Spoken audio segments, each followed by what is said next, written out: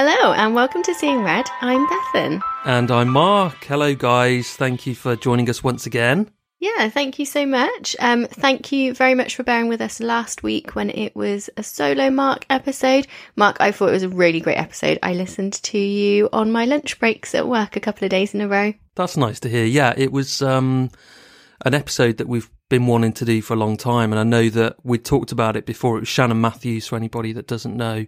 We talked about it for a while, and we it was a shame really, because we would have liked to have discussed that together, wouldn't we? But I think you said you would have liked to have discussed Karen Matthews, the slag, I think were your exact words when you texted me about it. I mean, that sounds more like something you would say, I'm not going to lie. That is true, to be fair, yeah.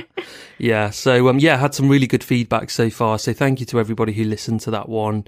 Quite a sad episode again, but actually it does have a happy ending, which is...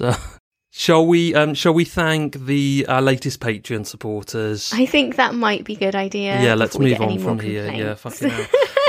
So thank you to all of these people who have signed up in the last week. There's loads of you. We're absolutely blown away.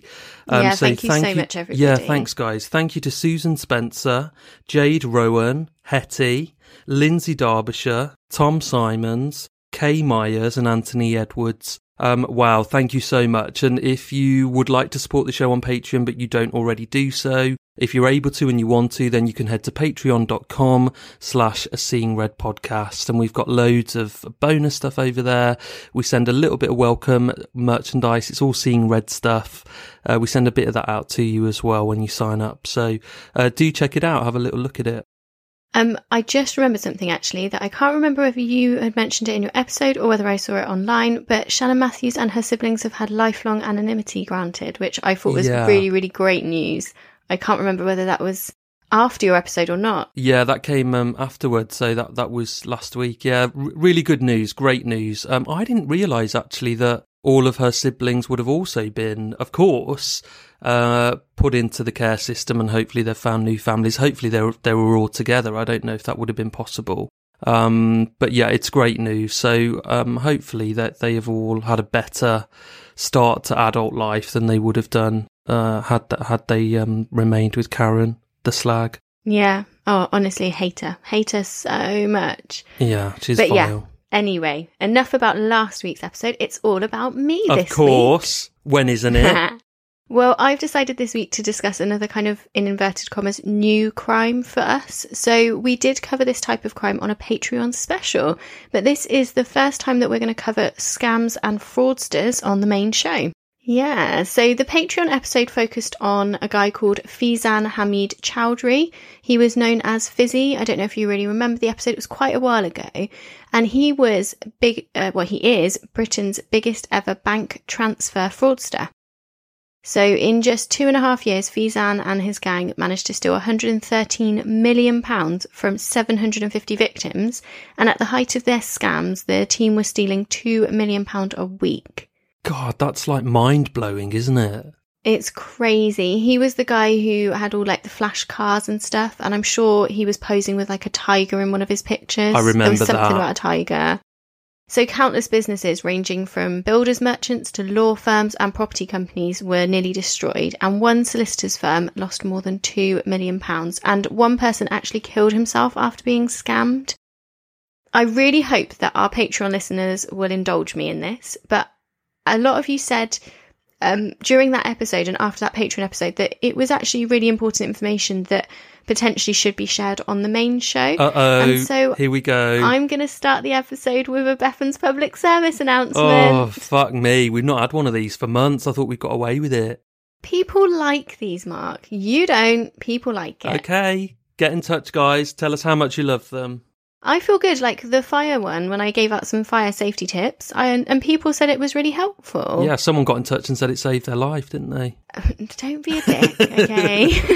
Don't be a twat. Just let me have Go this. for it. I'll indulge you. Go on. But being serious, I do think it's important because we all need to know what to look out for, and it might help them or maybe one of your loved ones becoming a victim of a scam. I think it's important. You are right. Yeah, absolutely. And it's a type of crime that is on the rise because we utilise technology more and more. And there have actually also been numerous scams recently relating to COVID-19, taking advantage of people during the pandemic, which is really disgusting. But at the end, I'm going to talk about a couple of those as well, because it's just stuff to be on the lookout for, really. Gone are the days of a Nigerian prince who wants to send you his bank details. Now the fraudsters are so much more sophisticated. Social engineering fraud is a new type of crime which has been identified by the International Police Agency, Interpol, as one of the world's emerging fraud trends. It's an incredibly lucrative crime, and social engineering plays on the fact that whilst there are many technical security defences in place to prevent banks and companies from being hacked directly, it is humans and our emotional responses that are a weak spot, and that is what criminals target. We react to a situation based on how we feel, and the fraudster would basically use confidence tricks to influence the person to act in a way that, if they stopped and thought about it, they wouldn't usually do. So there are different versions of social engineering fraud. So phishing is fraudulently obtaining someone's information through fake emails. Farming is where fraudster installs malicious code on a personal computer or server. And smishing uses text messages that contain a URL or phone number for the owner of the phone to call. And vishing is kind of a scam that's a real newest one in a long line of ways that fraudsters try and scam members of the public. And it's trying to get members of the public to hand over their bank details, and then they use those to access the person's money, or they use those for identity theft. So according to the BBC, there are a few techniques that are used. So information, the criminal might already have your name, your address, your phone number, your bank details, kind of essentially information you expect somebody to have if they're genuine.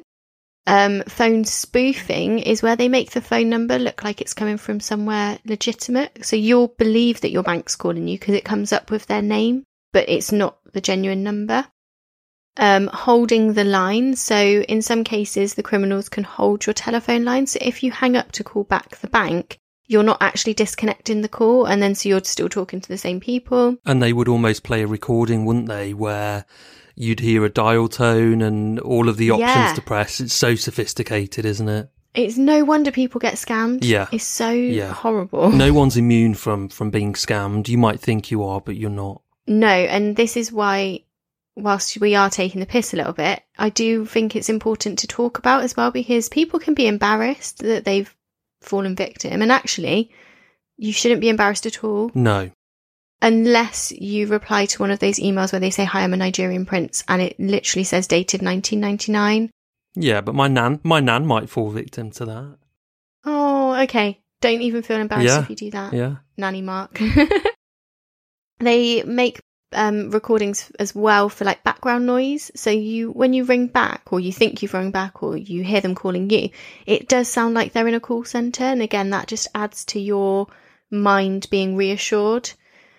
And then the final point is the real key point. It's urgency. You're made to believe that your money is in danger, or your finances or your details are in danger. You need to act quickly. They try and panic and frighten you into trusting them, so you'll hand over your information without thinking. And if it was a normal time, you probably wouldn't hand it over, but because they've made you worried, you might. So there's a national campaign called Take 5, where they suggest you think for 5 minutes, because if it's genuine, that person's not going to mind waiting, and you could use that time to make a cup of tea or speak to someone that you trust. And yeah, if it's someone genuinely from your bank who's called you, they're not going to mind that. So fraudsters are looking for your personal details, such as your card numbers, your card information, your PIN, your passwords, card reader codes, and they may already have some of the information on you, such as your name, address, phone number, etc. They just tell you, we need a little bit more, and they seem really genuine. And a bit like you mentioned with your nan might be someone who'd fall victim, they do tend to target the vulnerable, especially older people. But anyone's at risk, and so kind of the case that we're going to cover today will show that even people in certain positions that you would expect not to fall for scams potentially could. So please be aware, be alert, discuss this with someone else, and remember that you can always take 5 minutes to check on something if you're unsure. And if someone tells you to keep a transaction secret, that should be a major red flag for you as well, because why would they genuinely need you to? Yeah. So there you go, Mark. Public service announcement. Oh, phew. No, there's some really good advice there. I do agree with it. And if we're seeing, like you said at the beginning of today's episode, when you were talking about one of the victims of the other guy that we talked about that killed himself, it's that serious. So exactly. Anything we can say to prevent it happening to our small army of listeners is amazing. Yeah, I think so. So let's take a quick break before we talk about the case and discuss this week's sponsor. So on to this week's case. I am going to tell you all about Maria Michaela, aka Joanne Peer, aka Zoe Fletcher, aka Mia Cool, aka Anjali Sharma. I'm not sure how you say that. Anjali Sharma? Who knows how many other names she went by as well. And she is one of the UK's, if not the UK's, most prolific female fraudster. That's a bit of a mouthful there. Oh my God. Prolific female fraudster. So between August 2007 and April 2008, Maria was a very busy little scammer. She approached HBOS Bank for mortgage applications for 4 separate loans to buy 8 properties. Now, HBOS as a company were in the press themselves for numerous criminal allegations during the short time the bank was running. Looking online, there have been a series of allegations made about the bank about systemic mortgage fraud, employing known embezzlers, record-keeping failures, and plenty of other issues. Sounds like Mark's day at work. That's rude. Yeah, no, you're not intelligent enough to be an embezzler, are you? No, definitely not. I am joking, obviously. But can you imagine a company in a short space of time when it's up and running as a bank having all of these different things just publicly? They were a big bank. I think, weren't they allied to RBS maybe?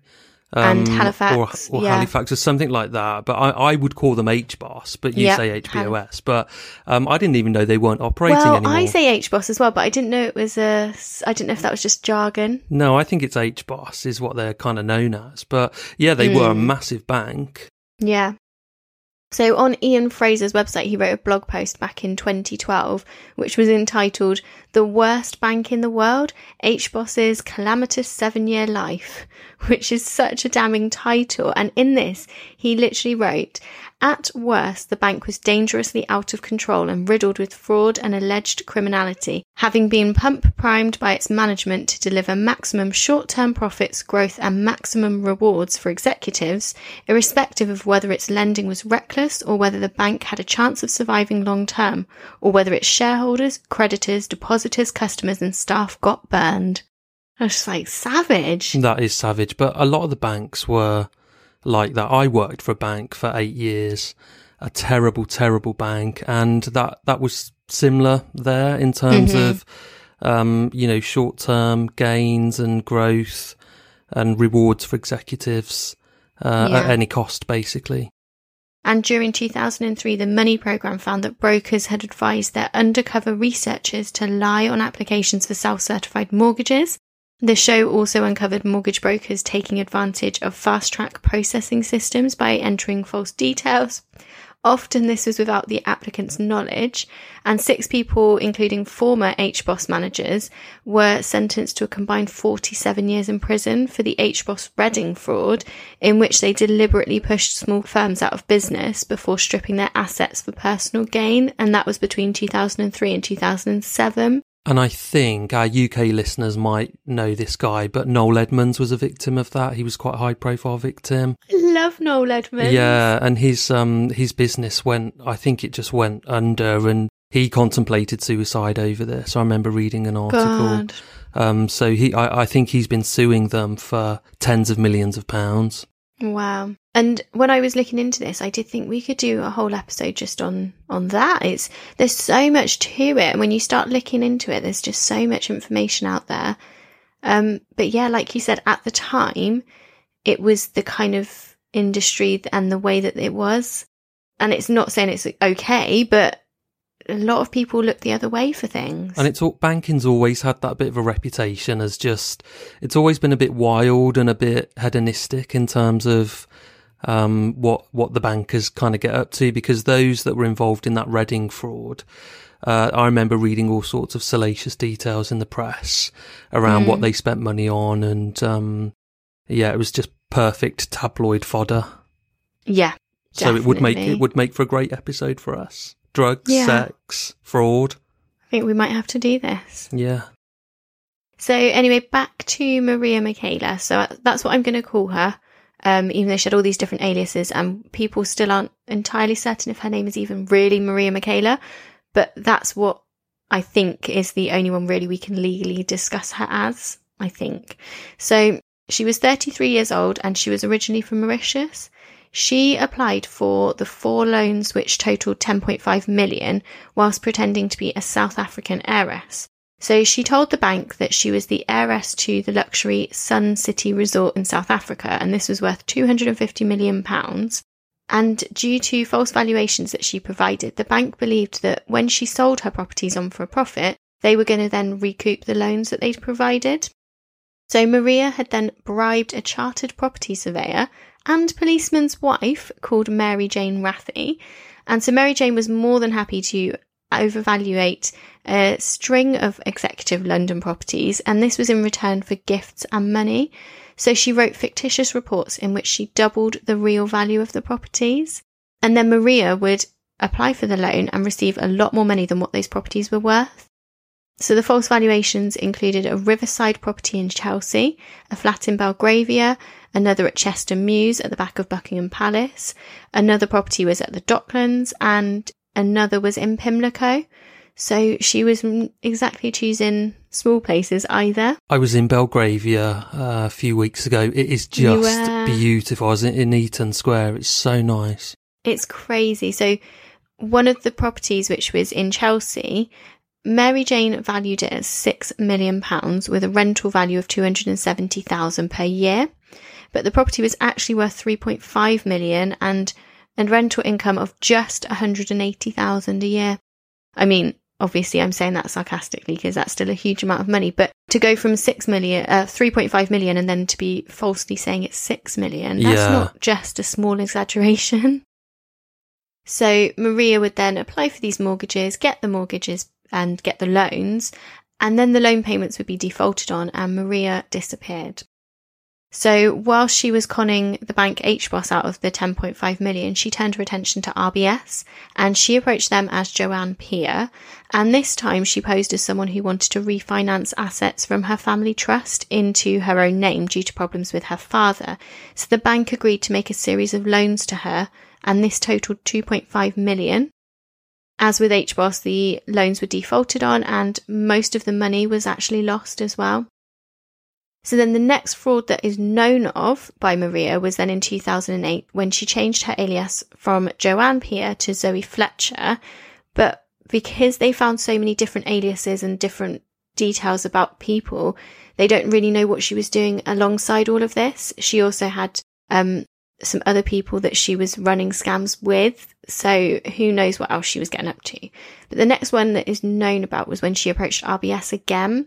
And this time she was attempting to fraudulently refinance properties. So she's so busy. At RBS, she met an employee who recognised her as Joanne Peer and referred her reappearance to the bank's internal investigation unit. And an internal investigation was started, and the bank then in turn reported her to the City of London Police. Wow. And I just thought how lucky that person had actually spotted her. Or for her, how unlucky. Well, yeah, exactly. And so Maria then scarpered, although by this point Maria Michaela had defaulted on her mortgage payments and also on the loan payments. And whilst there were appeals made on good old Crime Watch and there were loads of national newspaper appeals, they kind of just believed that she'd left the country. But the police, during their investigations, did then uncover Mary Jane Rathy's fraudulent behaviour. So she was charged in 2011 for a number of counts of fraud between May 2007 and June 2009, and a further charge of concealing criminal property. So in exchange for these inflated valuations that she'd written up, Maria had given Mary Jane roughly £910,000 in cash payments, a £143,000 Bentley Continental, and a £49,000 Range Rover Sport. They sound like nice cars. I know, and you can, whilst it is wrong, you can understand why you'd be tempted, can't you? Yeah, 910 grand in cash and 2 lovely motors as well. It's going to be tempting for people in a position of power. Yeah, and she used the money to pay off her and her husband's mortgage, and they also bought a property.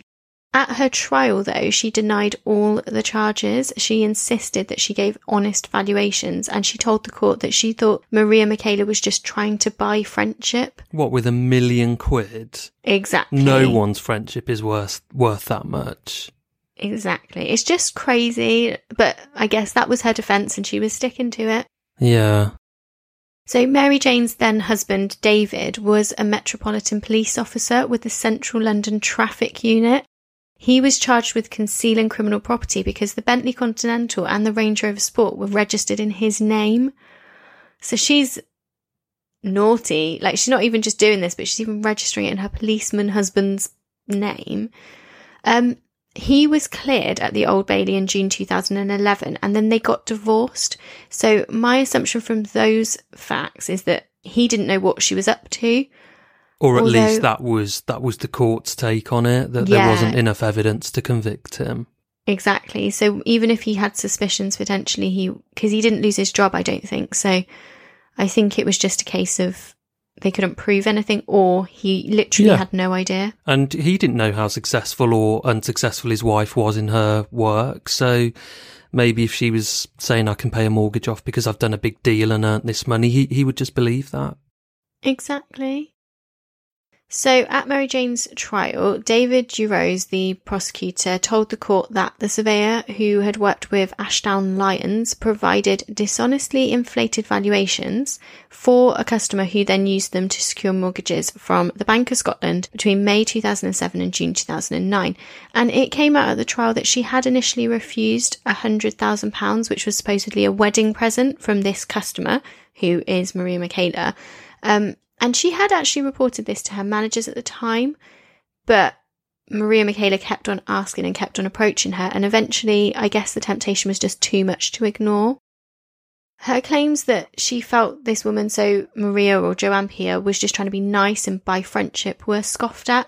The judge at one point said, "It is naive in the extreme to expect anyone to believe that you thought they were gifts from a generous woman with no strings attached." And I was like, yeah, exactly. So Mary Jane's barrister, John Lyons, said that the surveyor was on antidepressants knowing that her career was over, and he added that her honesty had been worn down by the extraordinary temptation and size of the bribes. And I can understand that as well. I guess she just maybe didn't think far enough ahead to where it could end. Yeah, she wasn't thinking with a clear head, and she was severely tempted. Then she was almost vulnerable potentially, and just thought, oh fuck it, I'll just take it and I'll get away with it. And she was probably being worn down a bit by this person. Mm-hmm. So yeah, and she probably got away with it for so long, like for the first couple, that she thought, oh, I can do some more, definitely. So Mr. Duros had said that this client had obtained more than £10 million worth of loans, 9.5 million of which relied on the valuations by Mary Jane Rathie, but that this client had left the country and couldn't be found. Now, it didn't even matter that Maria was AWOL, because Mary Jane was found guilty and she was convicted of 5 counts of fraud and concealing criminal property. The Judge Timothy Pontius, told her, "It is nothing short of a tragedy for a woman of your intelligence, qualifications, and many years of exemplary hard work to appear in the dock convicted of crimes of very serious dishonesty. But they reflect an abuse of professional integrity and also a shocking level of greed. It is naive in the extreme to expect anyone to believe that you thought they were gifts from a very wealthy and generous woman with no strings attached." And he warned her that she faced imprisonment of some length when she was sentenced. And indeed, she did. So at her sentencing in July 2011, she received a 6-year jail term. What are your thoughts on 6 years? I thought that was, personally, I think that's quite fair if she did the whole 6 years. Well, I doubt she would. I'd say she'd only do 3. And she could have got away with £1 million. And for all we know, she might have got away with a bit more that's that she's been able to squirrel off somewhere. So it seems quite a light sentence. Okay. She was in a position of responsibility, and the courts tend to be a bit harsher then. So I don't know. I've seen former colleagues go to prison for internal fraud for probably a tenth of what she essentially defrauded the banks of, and they've gone down for similar terms. Oh, okay, that's really interesting, because I was thinking, that does actually seem quite fair, but really interesting. Yeah. I wonder if that was potentially after a lot of these things came out that you saw people in that situation, or would it have been before 2011, 12? It would have been before, been actually. before. Yeah, it would have been sort of 2008. Yeah. Interesting. I guess it depends on the judge as well then. Yeah, of course it does, yeah. So Maria Michaela was finally arrested in January 2012 after 3 years on the run, and she was arrested by police officers who traced her to a mortgage broker in Blackheath where she'd been working. What? So she hadn't even gone that far and she was still working in mortgages and stuff. That's crazy. With all that money that she would have made, that's stupid. She was living in a flat in London trying to do dodgy mortgages still. Fucking hell. So when they raided her flat, they found a number of different disguises, as well as thousands of documents relating to false identities. So that's why I was kind of saying it's hard to know for sure, even the extent of what she did, because she had so many other options as well. Yeah. Her mugshot features her with tears streaming down her face because apparently when the police caught up to her, her mask of deception slipped as she realised the game was up. She was arrested, and when the case went to trial, she just pleaded guilty. So I guess she wasn't even going to try and deny anything. She pleaded guilty to 2 counts of fraud by false representation, 3 counts of conspiracy to defraud, and 2 charges of conspiracy to money launder. At sentencing at Harrow Crown Court, the judge, Graham Airing, said, "You were a very experienced, highly skilled and exceptionally well-equipped fraudster. These frauds were carefully and professionally planned. They involved the hijacking of other people's identities and extensive use of fraudulently created identity documents." And she appeared in the dock alongside accomplices Guy Steele, Stephen Hunter Scott and Sabah Humadi, who were involved in other property scams, and the scams they were involved in were worth approximately £2 million. It's hard to find out more about what these guys did. So Stephen Hunter Scott admitted 3 counts of conspiracy to defraud, 2 counts of conspiracy to money launder and possession of false identity documents, and he was jailed for 5 years. Sabah Humadi was given a 12-month sentence, suspended for 2 years because of money laundering. And then Guy Steele was jailed for 4 years for money laundering, attempted robbery after pleading guilty to money laundering and attempting to rob a shop whilst he was on bail. Whoa. Yeah, so lovely little group of this lot. Harrow Crown Court was told that Michaela had used a number of fake identities to secure 4 loans, totaling the 10.5 million from HBOS, with a view to acquiring 8 properties, and then the 2.5 million from RBS. And that was to acquire 5 more homes. And then the court was also told about how she defaulted on those loans and vanished with the money until she was caught and arrested, but that millions of pounds of the stolen money had yet to be recovered. On the 9th of November 2012, she was jailed for 9 years, and it was advised that she would be deported after she'd served her time. But some investigators believe she's actually a woman called Bruna Louise, and she may still have millions of pounds hidden. If not more. So who knows? Yeah. Chief Inspector Andy Fife of City of London Police told the press, "We think she is the UK's biggest ever female fraudster. We have not had any female previously commit fraud on this scale before. Maria Michaela created a web of deception that duped banks into handing over vast sums of money and then perpetuated her crimes by assuming new aliases to try and secure more loans. False identities and a corrupt property surveyor were the tools she used to make millions, turning herself into one of the, if not the, most prolific female fraudsters the UK has ever seen."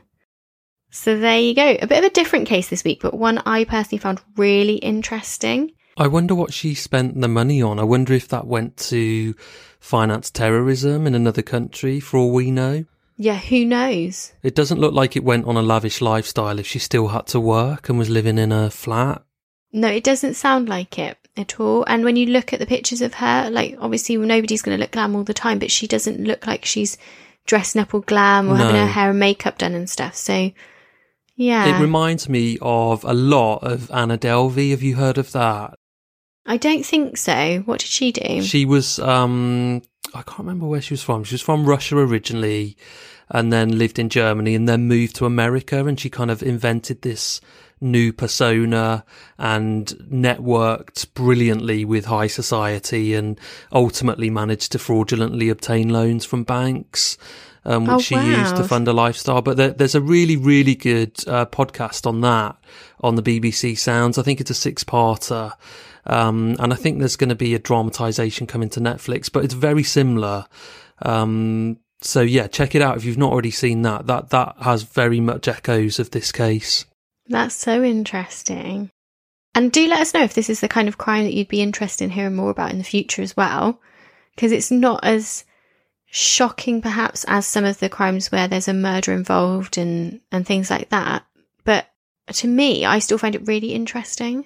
Weirdly, these are always the cases that we have less downloads of. Really? Oh, maybe people don't like it as much. I don't know. Anything where we put in the title like the brutal murder of X will always get loads more downloads than if we just put a name or if it's like a fraud. Wow. But do get in touch and let us know what you think, because that's not telling us the whole story. Yeah.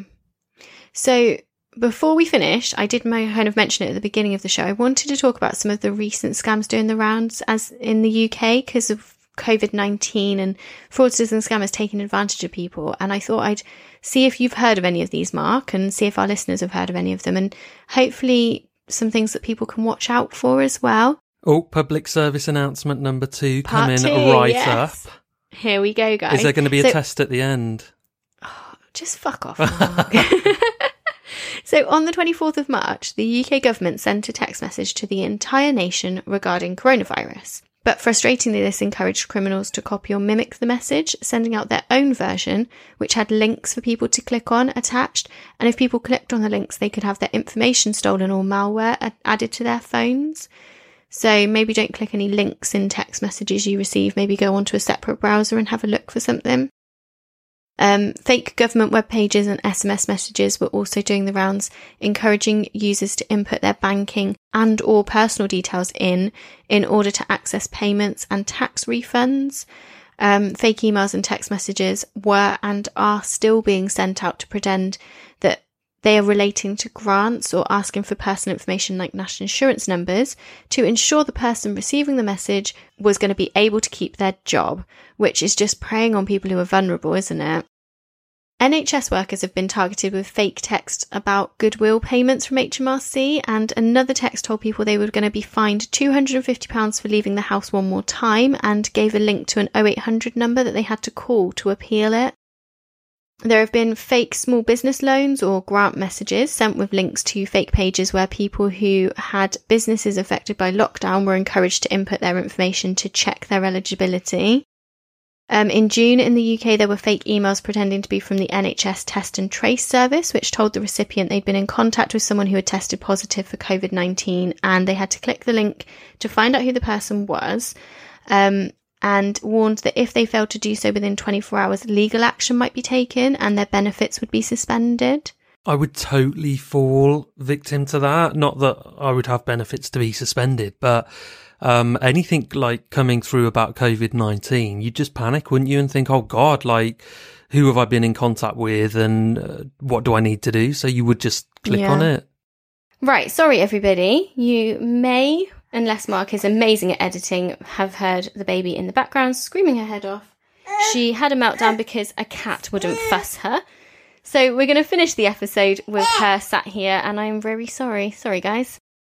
But yeah, I completely agree with you. When it's something like coronavirus and the government, you would believe that it could be true.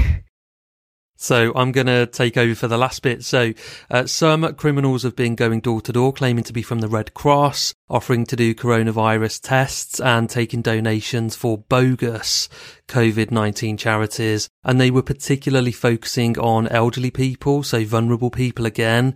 And some even posed as NHS workers or local authorities offering to help them but actually then went on to steal their bank cards under the guise of doing their shopping or collecting their pensions. And some criminals even posed as undercover police officers to find members of the public, with one fraudster even carrying a contactless machine for immediate payment, which is just mental.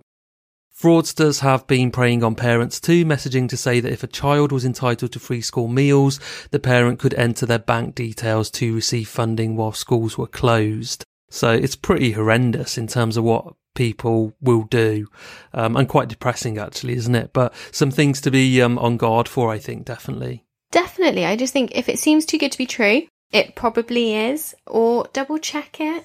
Yeah. Who'd have thought I'd become part of a public service announcement? I'm disappointed with myself. I did this on purpose. The baby's not even crying. It was just to make you take part. Damn it. Well, sorry for the bit of a mess at the end there, guys, but thank you very much for listening to the episode and for joining us this week. Yeah, we will see you next week. We might have something more grisly for you. So stay tuned. You can find us on Instagram, Facebook, Twitter and YouTube in the meantime. And don't forget to check out our show sponsor, Best Fiends. And also, if you are able to and you want to support us through Patreon, then do check us out there. There's loads on offer, and it's patreon.com/seeingredpodcast. Yeah, thank you very much if you do, guys. It's amazing. Bye. See you then. Bye. Bye.